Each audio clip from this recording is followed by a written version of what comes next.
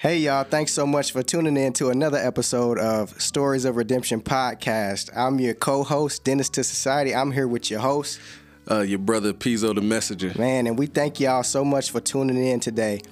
We got a special guest for y'all today, but before we get into that, this podcast was birthed out of the scripture, Psalms 107, verse 2, where it says, "Let the redeemed of the Lord say so, those whom he has redeemed from the hand of the enemy." Man, so our hope is that you would listen to this and realize that there's people out there just like you that God has took from one place, took them out of their mess, and put them somewhere else, and they get to share their testimony now. So, hey, let the redeemed of the Lord say so. Come on. So we got a special guest for y'all today. This brother is somebody who has inspired me, somebody who has given me godly counsel when I've been in bad places in my life. This is my brother from another mother, but the same father. We talking about the Heavenly Father. So, Hey, y'all give it up. I'm talking like this is live. Y'all give it up for my boy, Kristian Felix. Yes, sir. Come on. Hey, it's on here, but I don't know which button it is. Right. Man, how you doing, bro? I'm good, man. I'm good. I'm glad to be here. I'm excited. Thank you for the great intro. Yeah, man. Appreciate you. Man, appreciate you, man. You've been a solid brother in my life, so man, I honor you, bro, and I appreciate you. Man, so let's get into it, bro. I want to start off asking you, man, who is Kristian Felix today? So who's Kristian Felix today? Question. Y'all got me cheesing, by the way. Take your time, bro. I'm feeling good, though. So that's a good question. I would describe myself in a lot of different ways. I mean, depending on the environment and whatnot. I would like to think I'm multifaceted, but I mean, who I am at the core of it all, I'm a flawed creature. However, I'm redeemed. I'm kind of like your guys' podcast, you know, the title of the meaning. I'm redeemed, man. Like, I'm redeemed by the blood. My life has changed. I have a whole different meaning and purpose for existing just because of that, you know, redemption. So I think that it's appropriate to say that that's, you know, part of who I am. That's the first thing. First step of, you know, exploring who I am. Beyond that, beyond being somebody that's redeemed by the blood and someone who, by the grace of God, has come to a place of being sold out for Christ. I'm an entrepreneur. I'm a creative. I write music. I like music. Yeah. That's that God's pushing on me. So, you know, there's certain areas you're just a little bit uncomfortable with at first because you can't picture yourself doing such and such or doing so and so, but you got to step out in faith. By the way, if that is ever a situation that you encounter, it just means that what you're going to be doing in that industry is a little bit different from what you're used to seeing. So it just means you're going to be a little but yeah, that's who I am. I love God first, obviously. And yeah, I'm an entrepreneur, trying to seek God and put him into the culture in some creative ways. Right. I know you've been working on your T-shirts and stuff like that. Yeah, I was just about to ask. Go ahead and dive into your journey of entrepreneurship. What are some of the things you do? Just full disclosure, I'm not in full-time entrepreneurship yet, but I speak that in faith. Come on, yes, sir. Believe it. Yeah, that God is gonna do it. You know, that I'm transitioning. You know, of course, along with faith, it takes work. You know, faith without works is dead. So, Amen. Put that work into it. But what it is that I do, there's a few things that I want to do. You know, I feel like there's certain arts and creative fields that I want to get into. Obviously, like I said, music, rap is one of them. But it even goes as far as acting as well. That's something that I want to do. My brother Dennis knows that we had a YouTube channel. We used to do some skits. So I have a camera here. I do photography, and I also, I'm into cinematography. So I get behind the camera. So that's part of it. Come on. But in terms of the business aspect of the business side of things, I'm launching a clothing line garment line. It's called tapanos. It's Greek for humble. Man. At first, I was going to go with this another Greek word called the sophos, and it means the wise. But then, the Bible says, Yeah. What the Bible says about those who call themselves wise are really not wise. So Right. Right. So you had to make a shift there. Like, wait a minute. Right. Because then I would have been really just a fool. But that's the beautiful thing, bro. Like how you were able to make correction off of the word, bro. Yeah. That's beautiful, man. Definitely. Yeah. Facts. Totally right. Yeah, that's definitely true. And God transitioned it to the total opposite. Like at one point, I'm saying we're the wise. That's self-exaltation. But then God was like, go with tapanos, the humble. Come on. Yeah. So, Right. So yeah. It say when we humble ourselves before Him, He'll exalt us. Come on, man. Cool. But yeah, that's basically it. With the entrepreneurship, there is something else that I want to bring down the line. It's going to be like an online platform, and that's going to be called Apocalypsis, which is Greek for revelation. I want people to catch a revelation when they get on there. Amen. But Yeah. Busy at work, man. It's always good to take the gifts and the things that, the characteristics that God put in us, bro, and we lift them and give them back to Him, man. It's nothing better than that, bro. Yeah. exactly. Man, so Kris, like, how did God snatch you out of the hand of the enemy, bro? Like, I know bits and pieces of it, but I don't know it all, bro. So, speaking of that, how did He do it, man? It all started when I was coming out of the womb. I'm playing. My first breath. I'm from California. I was born in Anaheim, California.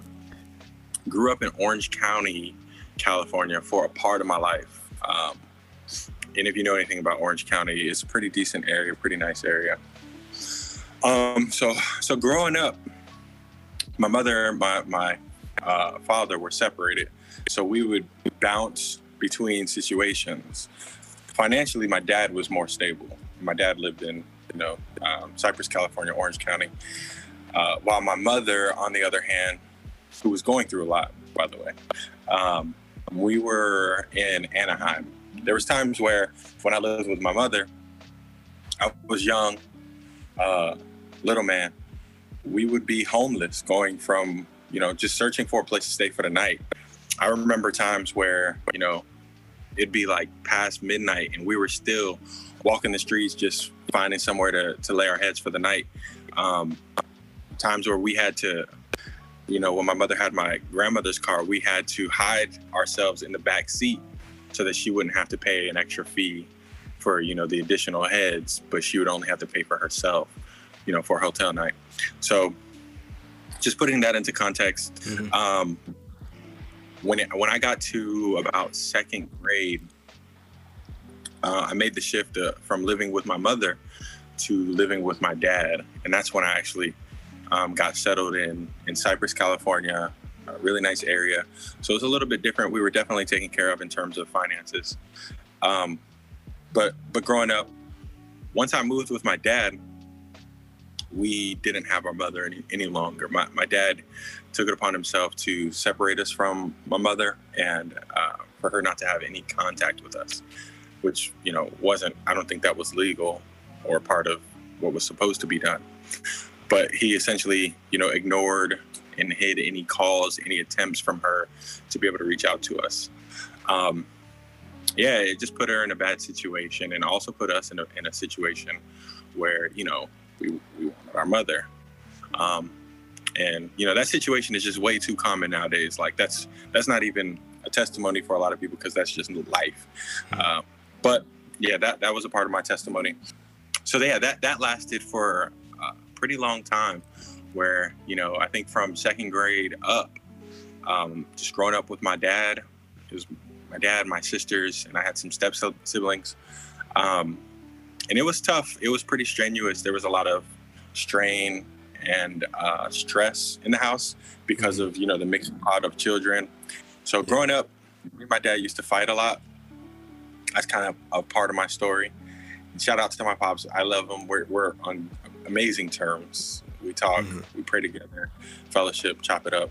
At the time, though, he was going through some stuff. He just going through stuff. Yeah. When we're unsaved, when we're not walking in fellowship and with Jesus, we're an open target for the enemy. You know what I'm saying? Mm-hmm. And so I think that's kind of where my dad was. There was a lot going on his head, on his mind. So that led to me and my pops just really having it, being, what do you call it? Like head to head, like going clashing head to head. Right. Yeah, a lot. So, I mean, it got to the point where, like I'd have bruises and stuff. Like I, in my opinion, I wouldn't look the same. I would take pictures and try and get them to like the police and whatnot. It was really bad. When my mother found out, she was really upset. She took me to the police station a few times. But I think what had happened is because I had time for those bruises and things to heal, they weren't as bad. So by the time I got to the station and by the time somebody looked at it and saw it, nothing could be done. I don't want to make my pops and my stepmom out to be bad people, but it's just a part of the story. You know what I'm saying? Right. Yeah. So that happened on and off growing up. I remember a time got in a fight with the pops, and I had to leave. I left. You know what I'm saying? I tried to run away. And so eventually what happened is once I got into high school, I kind of became a little bit more independent minded and started to think about certain things. When I was actually in middle school, so, a lot of my youth, I played basketball. And like I was saying, because of the stress in the home, when I was in elementary, I got in a lot of fights in school. So when I was a little peewee in elementary school, I would get in a lot of trouble. I got suspended just multiple times. Like I was known for fighting. And that kind of stuck with me in elementary all the way up until I think about sixth grade. Sixth grade, there was a breakthrough. Thank God. I found basketball. So basketball was the tool that God used for me to be able to just channel some of my emotions and my energy. And so I put a lot of that pain and frustration into basketball. I wanted to be great. I ate, slept. All I could think about was basketball. I used to sleep with my basketball. That's real. That point. Yeah. So I was definitely devoted. That's where I was channeling, just my existence. I didn't know Christ in any intimate form or way. Now, just a side note, coming up though, how parents can have visitations when one parent has custody. Yeah. The other parent has visitations. When my mother had visitations, she would force me to read the Bible when I was young. And then she would force me to explain what I understood about the scriptures that Wow. Yeah. So that was the seed. You know what I'm saying? The Bible says, raise a child up in the way that he should go. And when he's older, he will depart from it. Wow. Yeah. That was the seed. And I didn't know it, but it was definitely the seed. But yeah, jumping back to where I was at basketball. So that was about sixth grade. I found basketball. I kind of chilled out on being a bad kid. So yeah, I went into middle school. In California, middle school starts in seventh grade. 7th and 8th grade is middle school. So went into middle school. I was kind of cleaning up my act. I was doing a little bit better. Though I didn't care about academics or like grades or anything like that. The only reason I cared, I would just try to get C's so I can play on the basketball team. So in middle school, my story. A lot of us. I just wanted to pass my grade. That's all. So I settled for D's. Bare minimum, baby. Bare minimum. Facts. So yeah, that was basically me in school. What happened though is like in 7th grade, I went to a school. It's called Lexington. It's pretty top in like academics in terms of like the percentage. Like it's in the top 3 percentile of like schools in the nation or something like that. And so I was gearing up to play basketball there, and you know what I'm saying, do well, then go to high school. What happened though is my dad was cleaning out his room, and it's really funny. So he was cleaning out his room, and he found a knife, like a little pocket knife.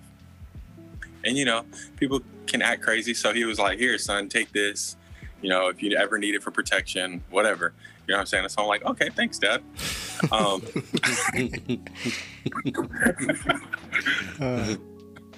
I put it in my backpack, right?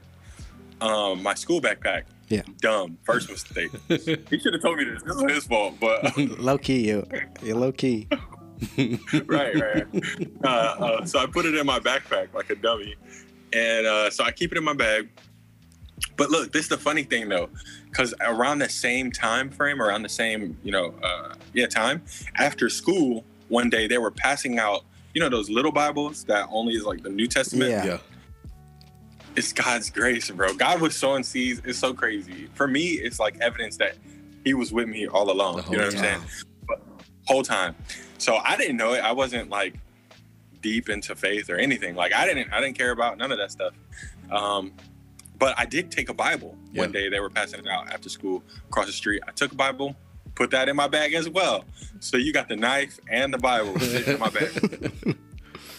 One day I go to school, I'm in choir class, and the choir teacher, she separates the boys from the girls, right? And so we leave our bags on the floor. The boys go up and they, you know, practice in their little part. When it's the girls' turn, I go back to my bag and I realize it's open. And you know, my Bible and that knife are in there. Later on, I'm going to the next period later on in the day. Somebody comes to me and was like, "Hey, you know that girl Ashley? She went in your bag. She saw a knife." And I'm just like, "Oh, okay. Well, hey." She saw it. I didn't think like, yo, I can get in trouble or anything. So I go to the next period. People are finding out. More kids are coming up to me like, "Yo, you got a knife in your bag? Like, Ashley, she just went to the office. She's gonna tell on you." Oh man! And for some reason, I didn't think to throw away the knife. You said if I go down for this, I'm gonna just go.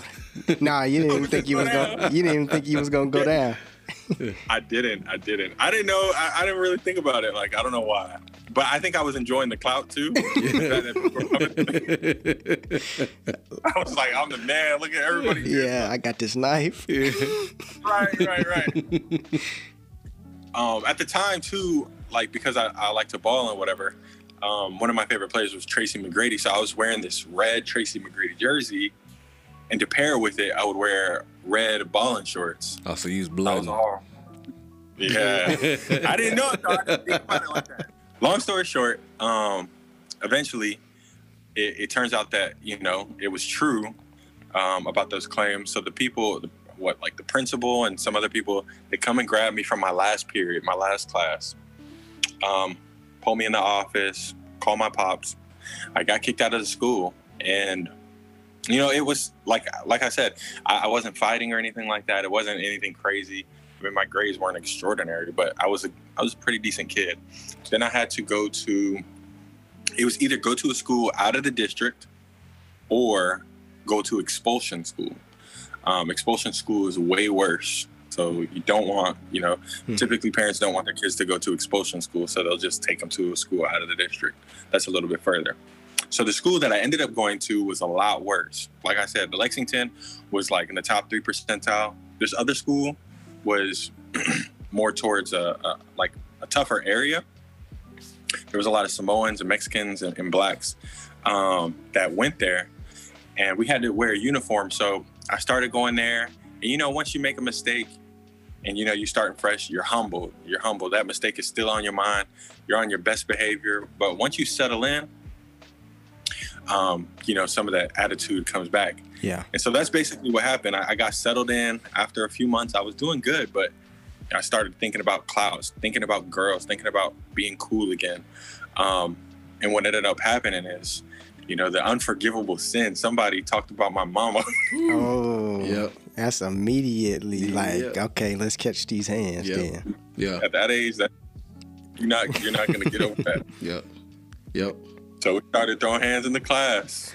my teacher said that she wasn't going to tell on me. She knew my situation. She said she wasn't going to bring it to the office as long as we stopped and, you know, we got ourselves together. Wow. Somehow, I guess I guess another kid, though, brought it to the office.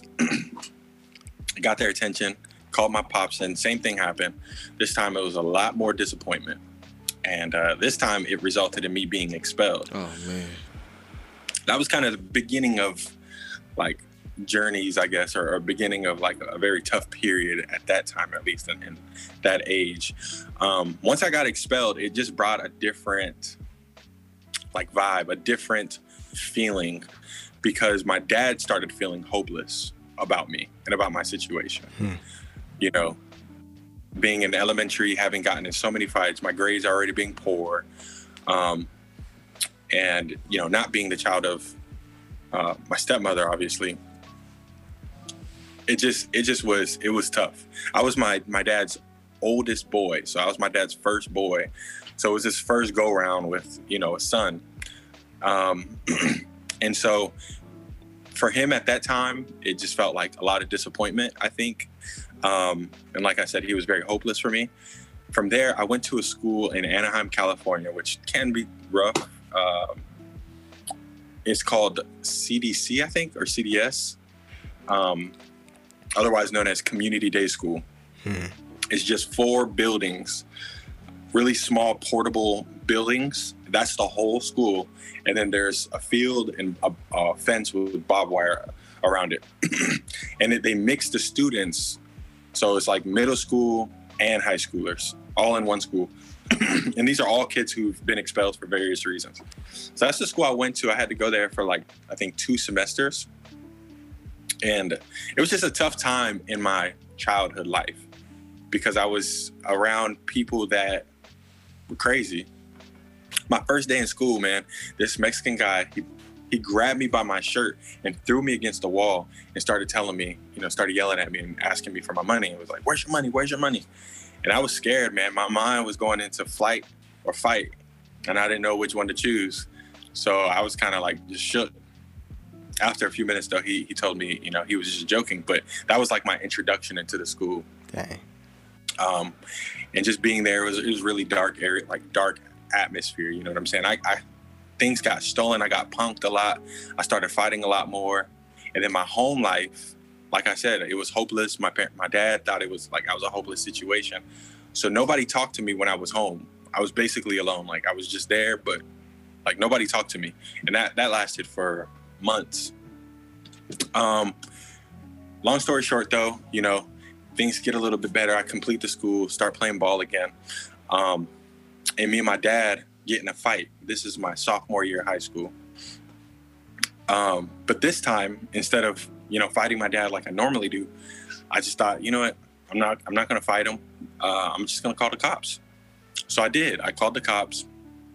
They came, they broke it up. And having the mind that I had then, you know, just a little bit older, you know, I started thinking differently. And I had an older sister in California that lived out there with me. I was about 16. And I talked to her about it. And she told me that I could stay with her. So what ended up happening is I started living with her, but she couldn't afford to, provide for me. Yeah. So her and my mother got together and started making a plan. It was either I would go back to live with my dad or go somewhere else because my sister couldn't provide for me. My mother lived in Virginia with my grandmother at the time. And so they were talking. They bought a ticket without me knowing and then gave me the ultimatum once they bought the ticket. All right, you either go back with your pops or you move to Virginia. And since they had already bought the ticket, the decision was already really made. So I didn't want to leave, but I dipped out. I was 16, sophomore in high school, dipped out, went to VA. And let me say this side note real quick. Once I started living with my sister, that's when I started going to church. She was going to church. So that was the first time I remember walking into a youth service. It was the first time I ever seen young people worshiping. Come on now. Like, yeah, it was wild, man. It made an impact. I didn't know what kind of impact it made at the time. I just know I was impressed. Something was, pressed upon me, but I didn't know what was going on. Yeah. So those were seeds, obviously. Now, once I got to VA, I came to some unforeseen circumstances. Nobody told me that, like, you know, there was no money, no food, stuff like that. So I get here, my mom and my older sister are living in a 1-bedroom apartment off this street called Fenner Street, and it's in the hood, like it's cracked up in the hood, like straight up. Dennis's wife, with my older sister, she was working at Wendy's at the time, so she was providing for the whole operation, the whole house. My mother had a fine on her head from the child support issue that happened with us, so my mother couldn't work. Otherwise, they would, you know, take her wages anyway. And there was a fine on her head. So only my sister was working and providing for the apartment. So when I got there, you know, there wasn't a bed or a room for me to sleep in. Lights was going off frequently. Heat was going off frequently. There was no food frequently. And it just got to a place where it was just tough. It was a total different scenario than in Cali. You know, with my dad, I was taken care of. Even though we were fighting, that was never an issue. Clothes, food, all that stuff was not an issue. Moving forward, though, me and my sister started to have like a dark season. It was really crazy. And I feel like we started to encounter, you know, demonic activity, really. And so I just remember living in fear. There was a lot of times where there was a person who was, I feel like, influenced by demons at the time. And so they would taunt us. They would speak in tongues, but it wasn't Holy Ghost tongues. It was like it was a demonic tongue. It sounded African. And there was just times that I saw a lot of weird spiritual stuff. I'm trying to give you guys some scenarios. One time I woke up at, like early in the morning, really early in the morning. I used to sleep on the couch. And at the time, since I was living in fear from just seeing all the things that I had seen and just those occurrences, I would sleep under the blanket and hide myself. But I woke up and I look over, the kitchen is right there next to the living room. And this particular person was laying on their back. I lie to you not, laying on their back. Their back was on the seat part of the chair, and their hands were out like this. Well, you guys can't see me, but, you know, the horns, like devil signs or whatever. And they were out to the side while their feet was going out. And it looked like, I don't know what was going on. It looked like some type of spiritual meditation, like demonic meditation. Now, this person, though, you could tell there was some type of influence because the facial expressions, the gestures, the mannerisms, it was very just animalistic, if I can describe it that way. And I lie to you now, I swear I'm not lying. I'm not going to make this stuff up.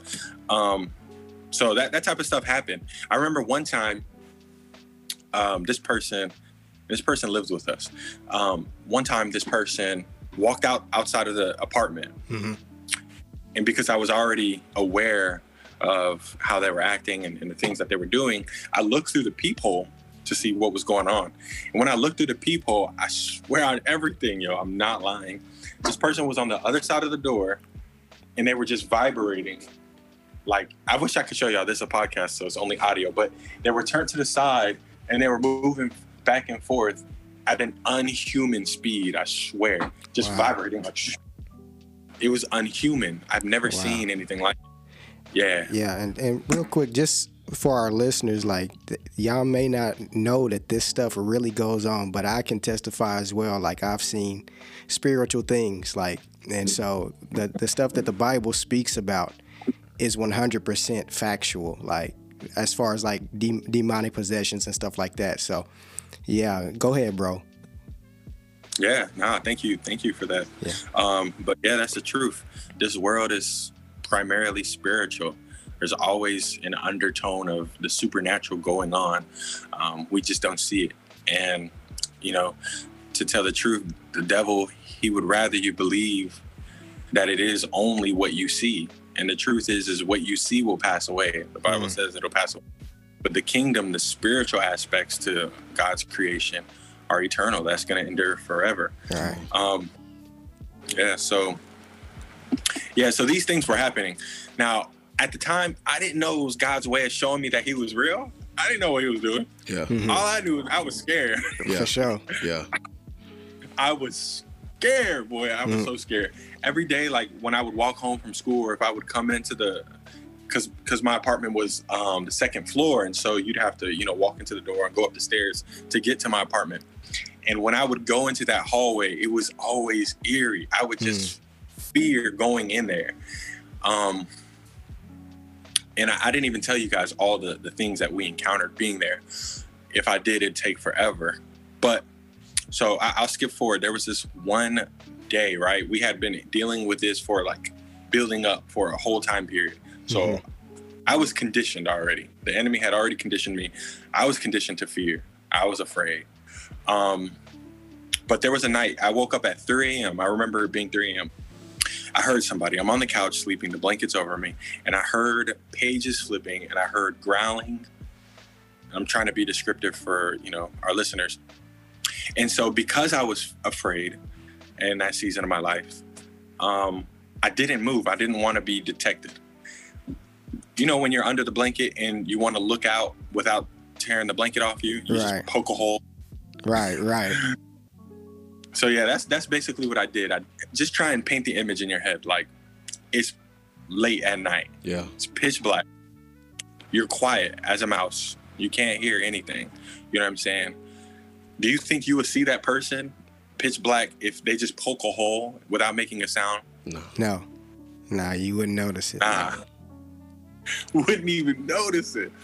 So that's what I'm thinking. Like, I'm watching, right? I'm watching this person. And mind you, Satan knows his word. Let me tell you that. So I'm just frozen with fear, watching with one eye with a little hole through the blanket.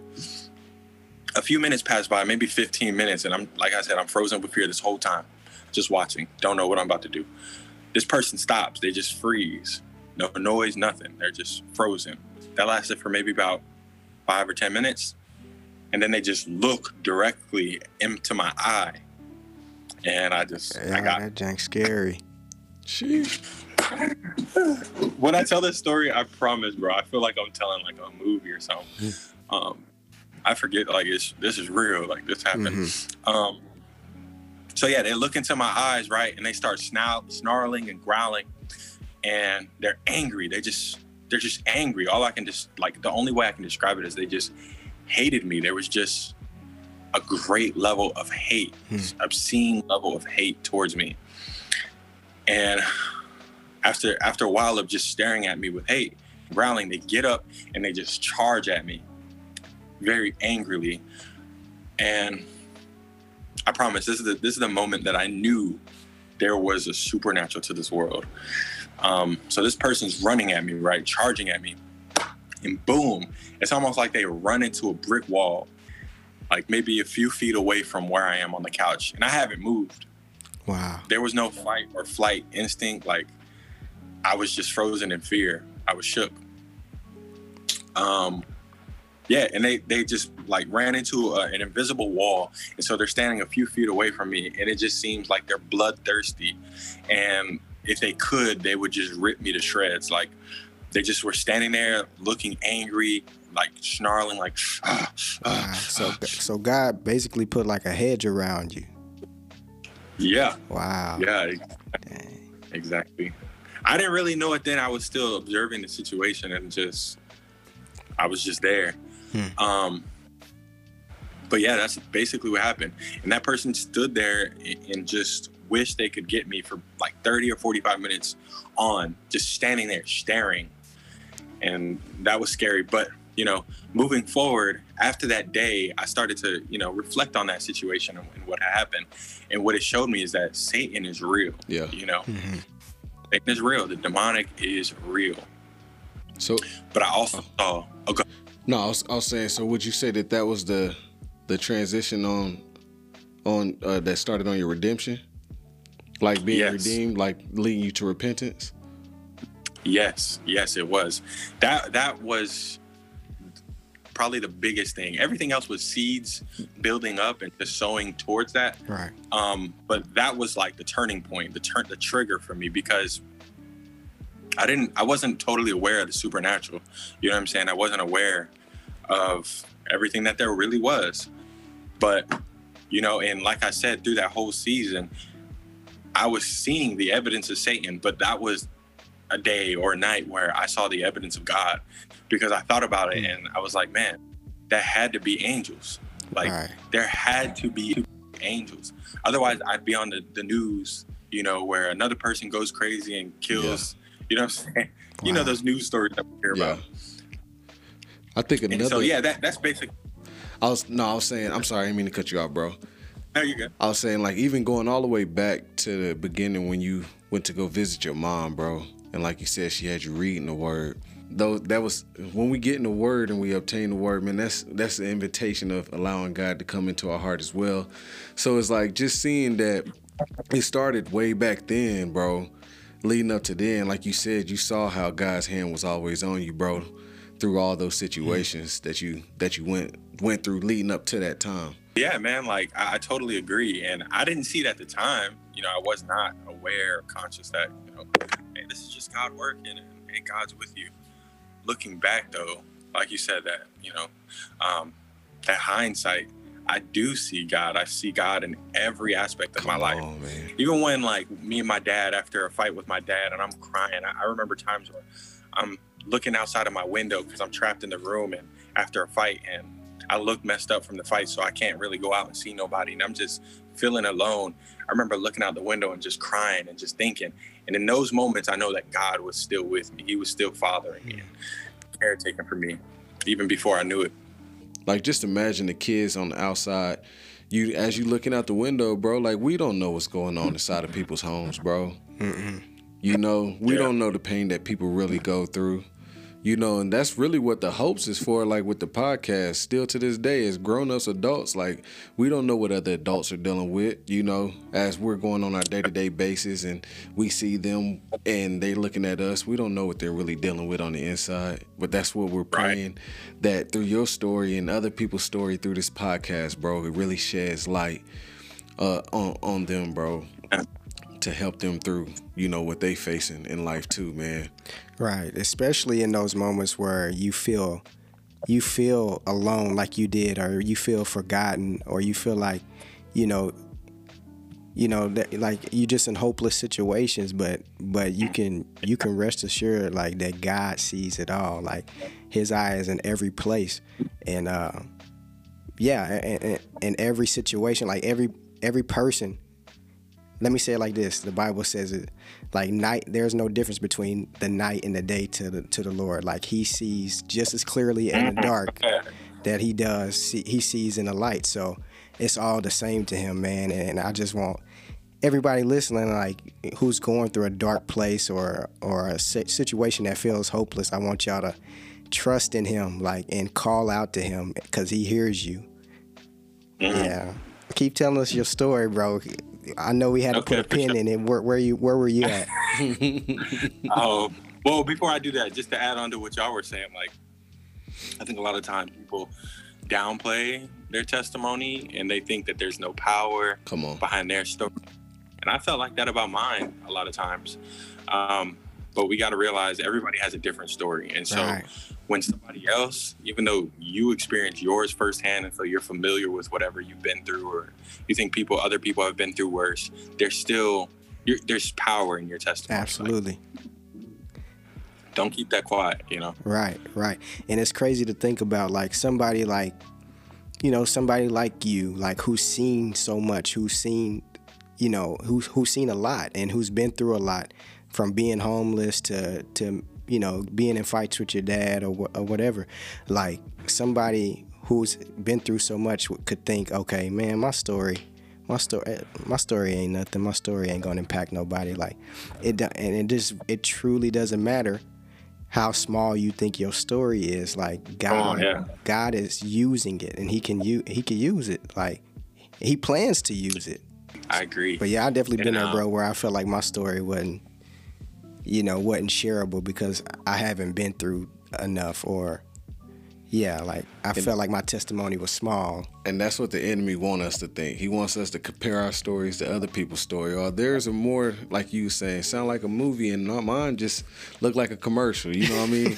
Whatever the case may be, man. You know, I like one thing that as I'm listening to like your story, bro, it's like even though the pain, you know what I mean, that you had to go through and endure, bro, it didn't feel good. You know what I mean? It was days where you was just wishing that it was over with already. You know what I mean? But even in those moments, we got to remember, man, like God, like, and this is for those who know that God is in their lives, man. Don't ever allow the enemy to get in your thought process for 1 second to make you think that God is not present, man. Come on, man. Because those seasons that we have to go through, man, is those. That's what being refined is. You know what I mean? Come on. And so, like when we go through those, we gotta endure and persevere. He said, those that endure to the end shall be saved, man. You know, and of course, when we're babes in Christ or even young kids, we don't know that. But you know, just for the young listeners, man, that's what we're here to tell you, man. Just keep pushing forward, and community is important as well. Yeah, and like you were saying about the people that feel alone, like that was a season where I felt alone, and I feel like God allowed that to happen because later on in life, obviously, he wanted me to realize that my value, like where I'm accepted doesn't come from man. It doesn't even come from family. It comes from God. Like my place of value is in heaven with the Lord, you know, in his tribe and his kingdom. And, you know, the Bible says he will use foolish things of this world to confound the wise. Yeah. And the things that are not to bring to nothing those things that are. So that's my way of knowing, or, you know, my way of understanding that. Even through what I went through, I never graduated. I dropped out of school, got my GED. Even through everything I went through, to the world I may be foolish, or to the world I may be one thing, but to God and to his a whole different thing. Come on. Know what I'm saying? Yeah. Come on, bro. Man, this is meaty. Yeah. This is good. Well, I mean, I did have a question for you, bro, and I'm gonna go ahead and put it out there. Digging a little bit deeper, you know, into your testimony, I wanted to ask, has there ever been a struggle, you know, in your life that you felt like you couldn't overcome, and how did God, you know, bring you over that?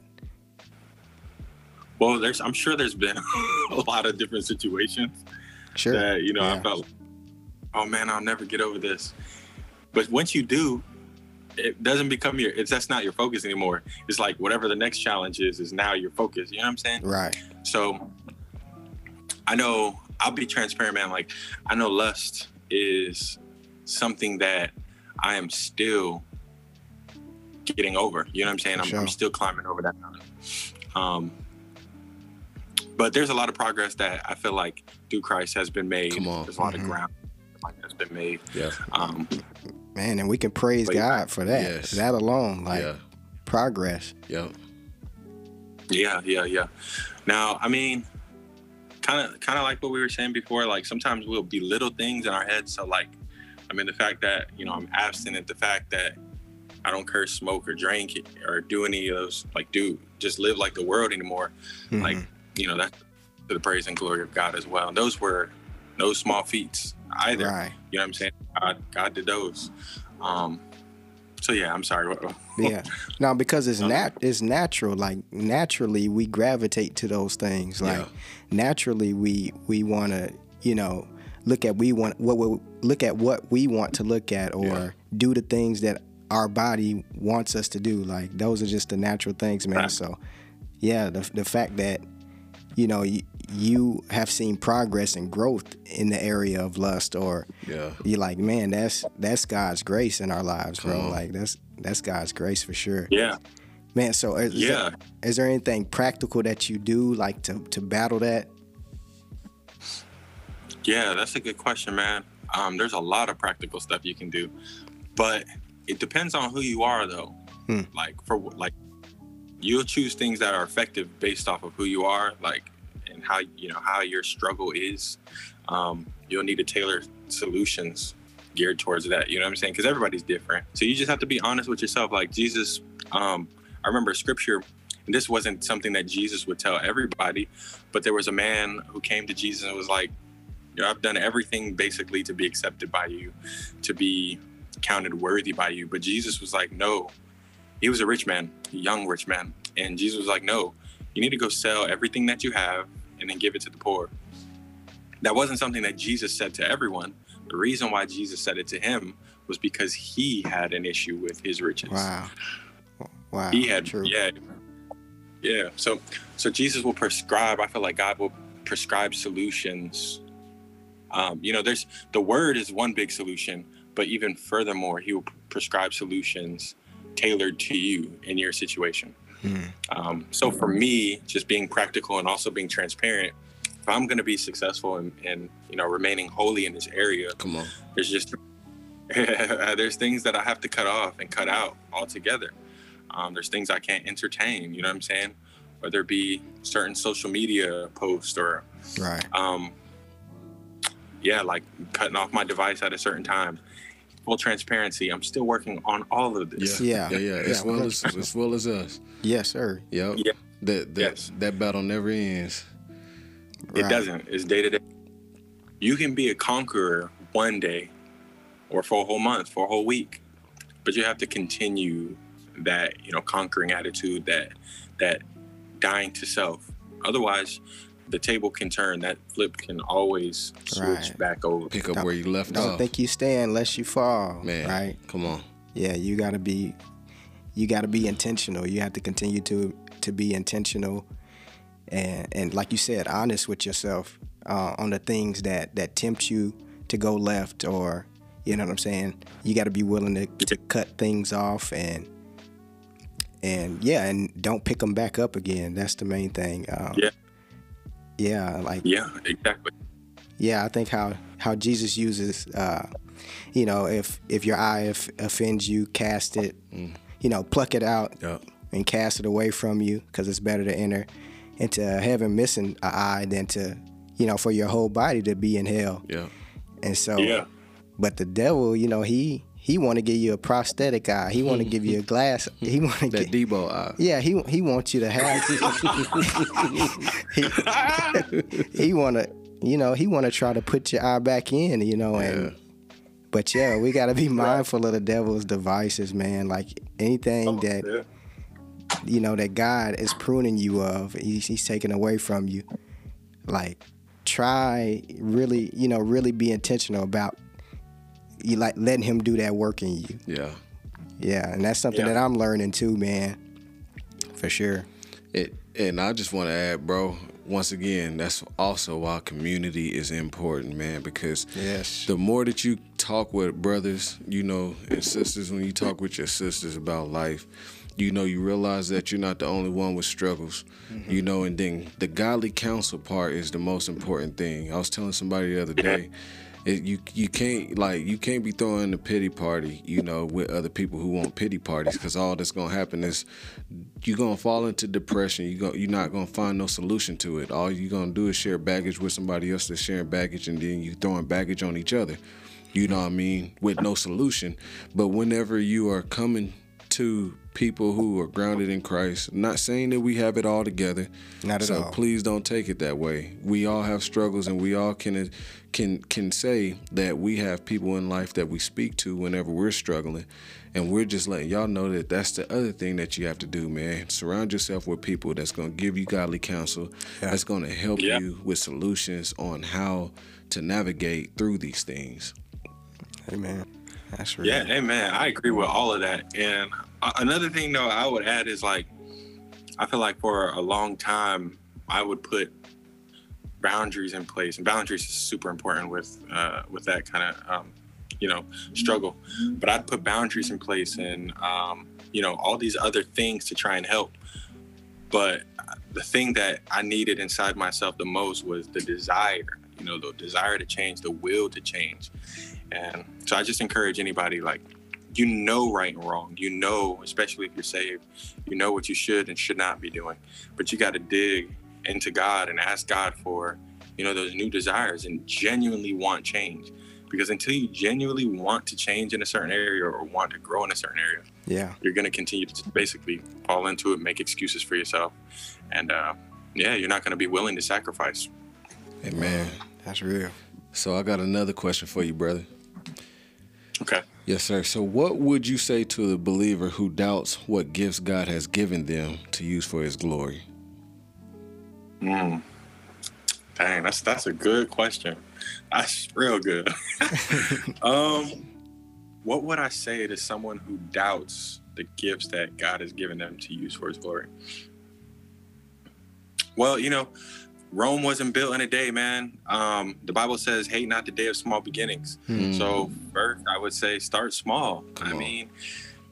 If God has given you a vision and you're not convinced, like, all right, that this great big or this great thing will come to pass, well, you don't necessarily have to, I won't say that you don't have to be convinced, but you don't have to see that end picture or that end result, that end destination. You don't have to see that first to start your journey there. So I would encourage them to start small. That's one thing. But then the other thing that comes to mind is, the parable of the talents. The fact that, because I know a lot of times the struggle can be the value that we place on our own gifts. You know what I'm saying? And so, or how much value it brings. And then in the parable of talents, there's stewards of talents. First thing we need to understand is we're not the owner of any of these gifts. God is. Come on. So it doesn't matter what you have. Whatever you have, you've been entrusted to use for his kingdom. It's not yours. You weren't the originator. But there was stewards of those talents, and they all had different amounts. Some had more, some had less. But the thing that we have to take note of is the fact that Jesus said, go and multiply, go and be productive, produce something with what I gave you, no matter how much it is. You might not be the best artist, the best singer. I don't know what other things, the best entrepreneur, the best speaker. But if you entrust what God has given you back to him, and if you use it, then God will multiply it. Amen. Even the person that had one talent, when they went and did what God said to do with it, I believe he gave them another talent. You know what I'm saying? And they went out and multiplied that talent. They made use of it. But the person that dug their talent deep into the ground for nobody to see and nobody to witness it, God took it from them. Wow. So I would just encourage, it doesn't matter how big you see it or, how much value you place on it, bring it to God. And God will use it. He'll make use of it. He'll multiply. He'll bless it. Amen. Yeah, that's good, bro. Amen. That's good. Love that. All right, bro. Well, we're going to get ready and wrap it up. So this will be the last question for you. What would you say to the believer who's struggling in their faith and to maintain faith? And then on the flip side of that, what would you say to the unbeliever who's like the skeptic and he's like, man, I don't even know if this Jesus is worth my time? Like, what would you say to those two people? So to the believer that's struggling with doubt and unbelief? Right.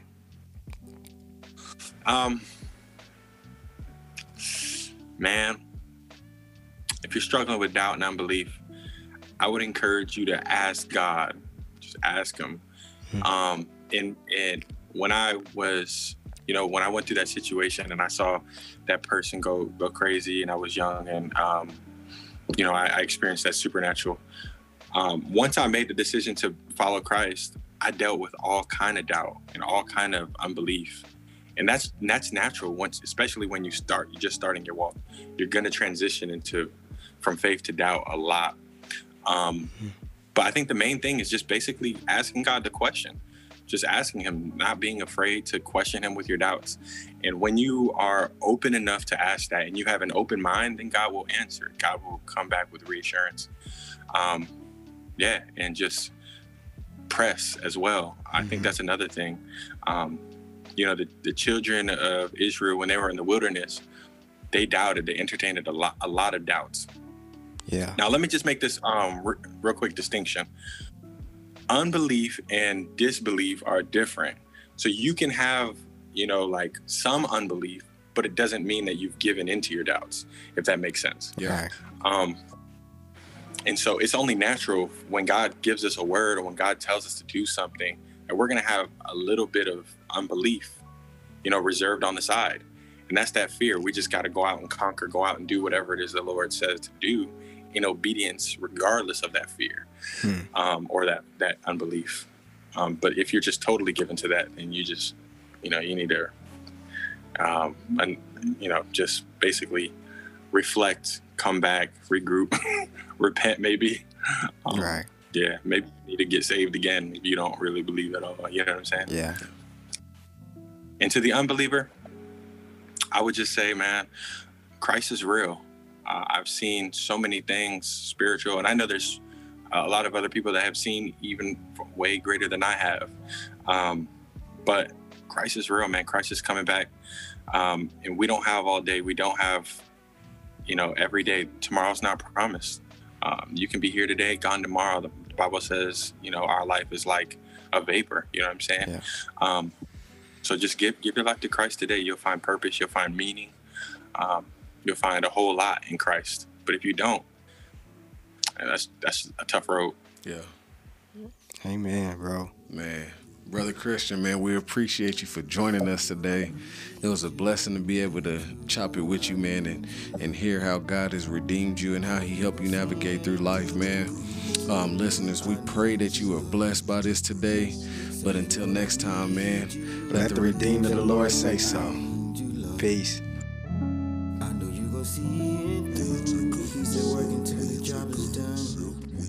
Father, Holy Spirit, and the Son. Give yourself, renew your soul, and let the Spirit flow. God will give you what you need. Just fall on your knees, fall on your knees and pray. God will give you what you need. Just fall on your knees, fall on your knees and pray. When you take a sip, when you take a sip, when you take a sip.